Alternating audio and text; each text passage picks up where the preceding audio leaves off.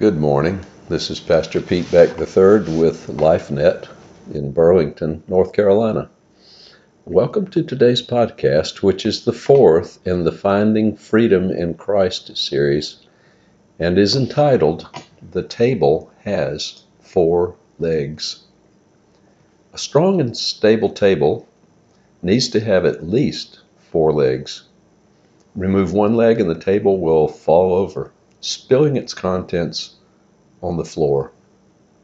Shorten one of the legs and the table will lean.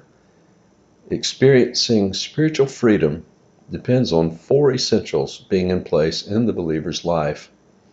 Remove one and the process gets short-circuited and will produce less than desirable results. The four legs, so to speak, are the following. First, understanding, believing, and obeying God's truth found in the Bible. Secondly, relying on the power of God's Spirit in our lives. Third, having a genuine fear of the Lord. And fourthly, developing a heartfelt love for God.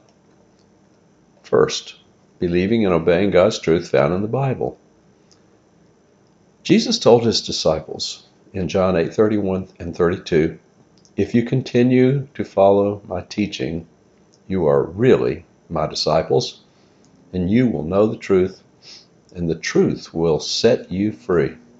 That's the New English translation. To continue in Christ's teachings means that we study, meditate upon, and obey. When we do this, freedom is an automatic byproduct. Freedom, according to the Bible, is not doing what we please, but doing God's will. Doing what we please, if it is out of line with God's will lead to bondage. Sin always produces slavery, but obedience to God through the power of the Spirit always yields liberty. Unless a person commits himself or herself to learning, meditating upon, and obeying God's Word, he or she will never experience true and lasting freedom. Prayer and ministry from others may temporarily liberate us, but remaining free depends to a great extent upon our own willingness to pursue God with all of our hearts. If we do not commit to reading the Scriptures on a regular basis, I think I can say that we are not serious disciples. If we do not read the Bible devotionally, that is, asking the Spirit to show us what He wants us to get from our reading, we are missing out on something wonderful. If we do not ask God's help to put this truth into practice, we're only playing at being Christ's follower.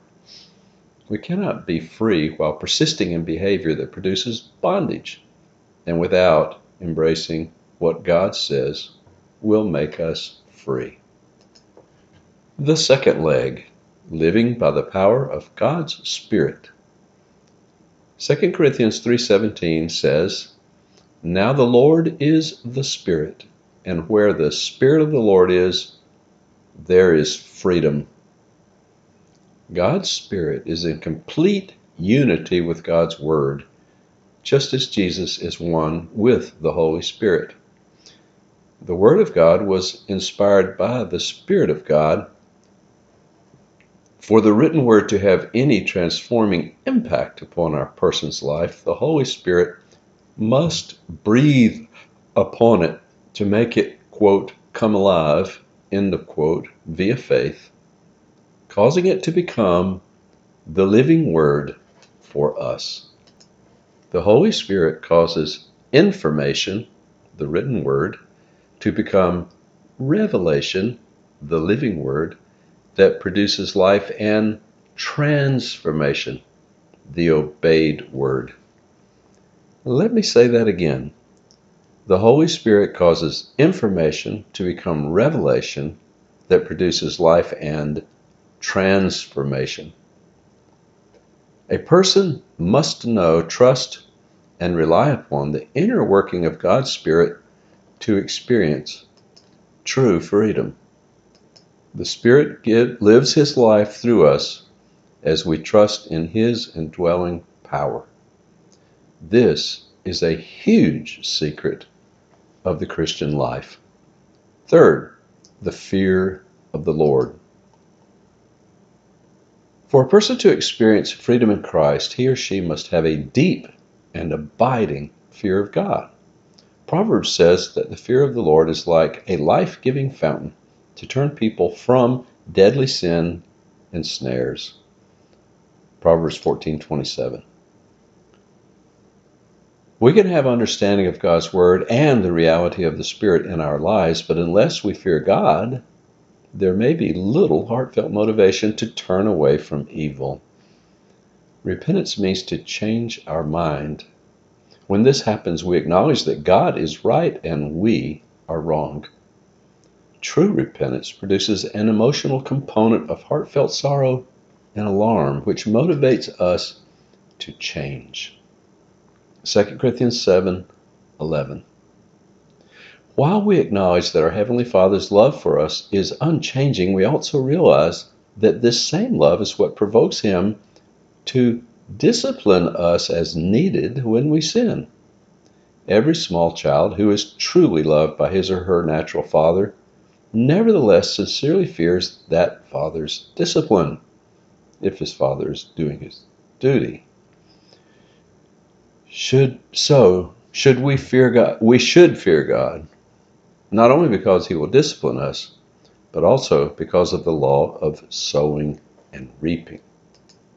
Sin has consequences, and all of them are bad. Without the fear of the Lord, sinners go on sinning. The fear of the Lord is our motivation to depart from evil. Without it, we will never be truly free. It is important for us to realize that the fear of the Lord is a work of the Holy Spirit in our hearts. We cannot gin it up on our own, but we can ask God to develop it in our lives. Wise people cherish the fear of the Lord. Foolish people do not really care. The fourth leg, a heartfelt love for God. This is perhaps the most important leg. Fear is a good motivation to avoid evil and its consequences, but fear will not suffice as a proper motivation to serve God. Fear-based service is akin to slavery and sometimes develops grudging obedience. But God has made us beloved sons and daughters. His Spirit resides in us.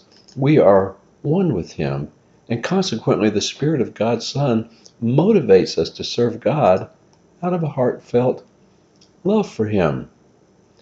Romans 8:14 through 17 says, "And all who are led by the Spirit of God are the sons of God. For you did not receive the spirit of slavery, leading again to fear, but you received the Spirit of adoption, by whom we cry, Abba, Father." The Spirit Himself bears witness to our spirit that we are God's children, and if children, then heirs, namely heirs of God and also fellow heirs with Christ, if indeed we suffer with Him, so that we may also be glorified with Him. We are to serve God as a son serves his father, out of love, respect, and vision for the future. The son knows that one day he will inherit from his father, so everything he does to build with his father will one day result in his own enrichment. So it is in God's kingdom.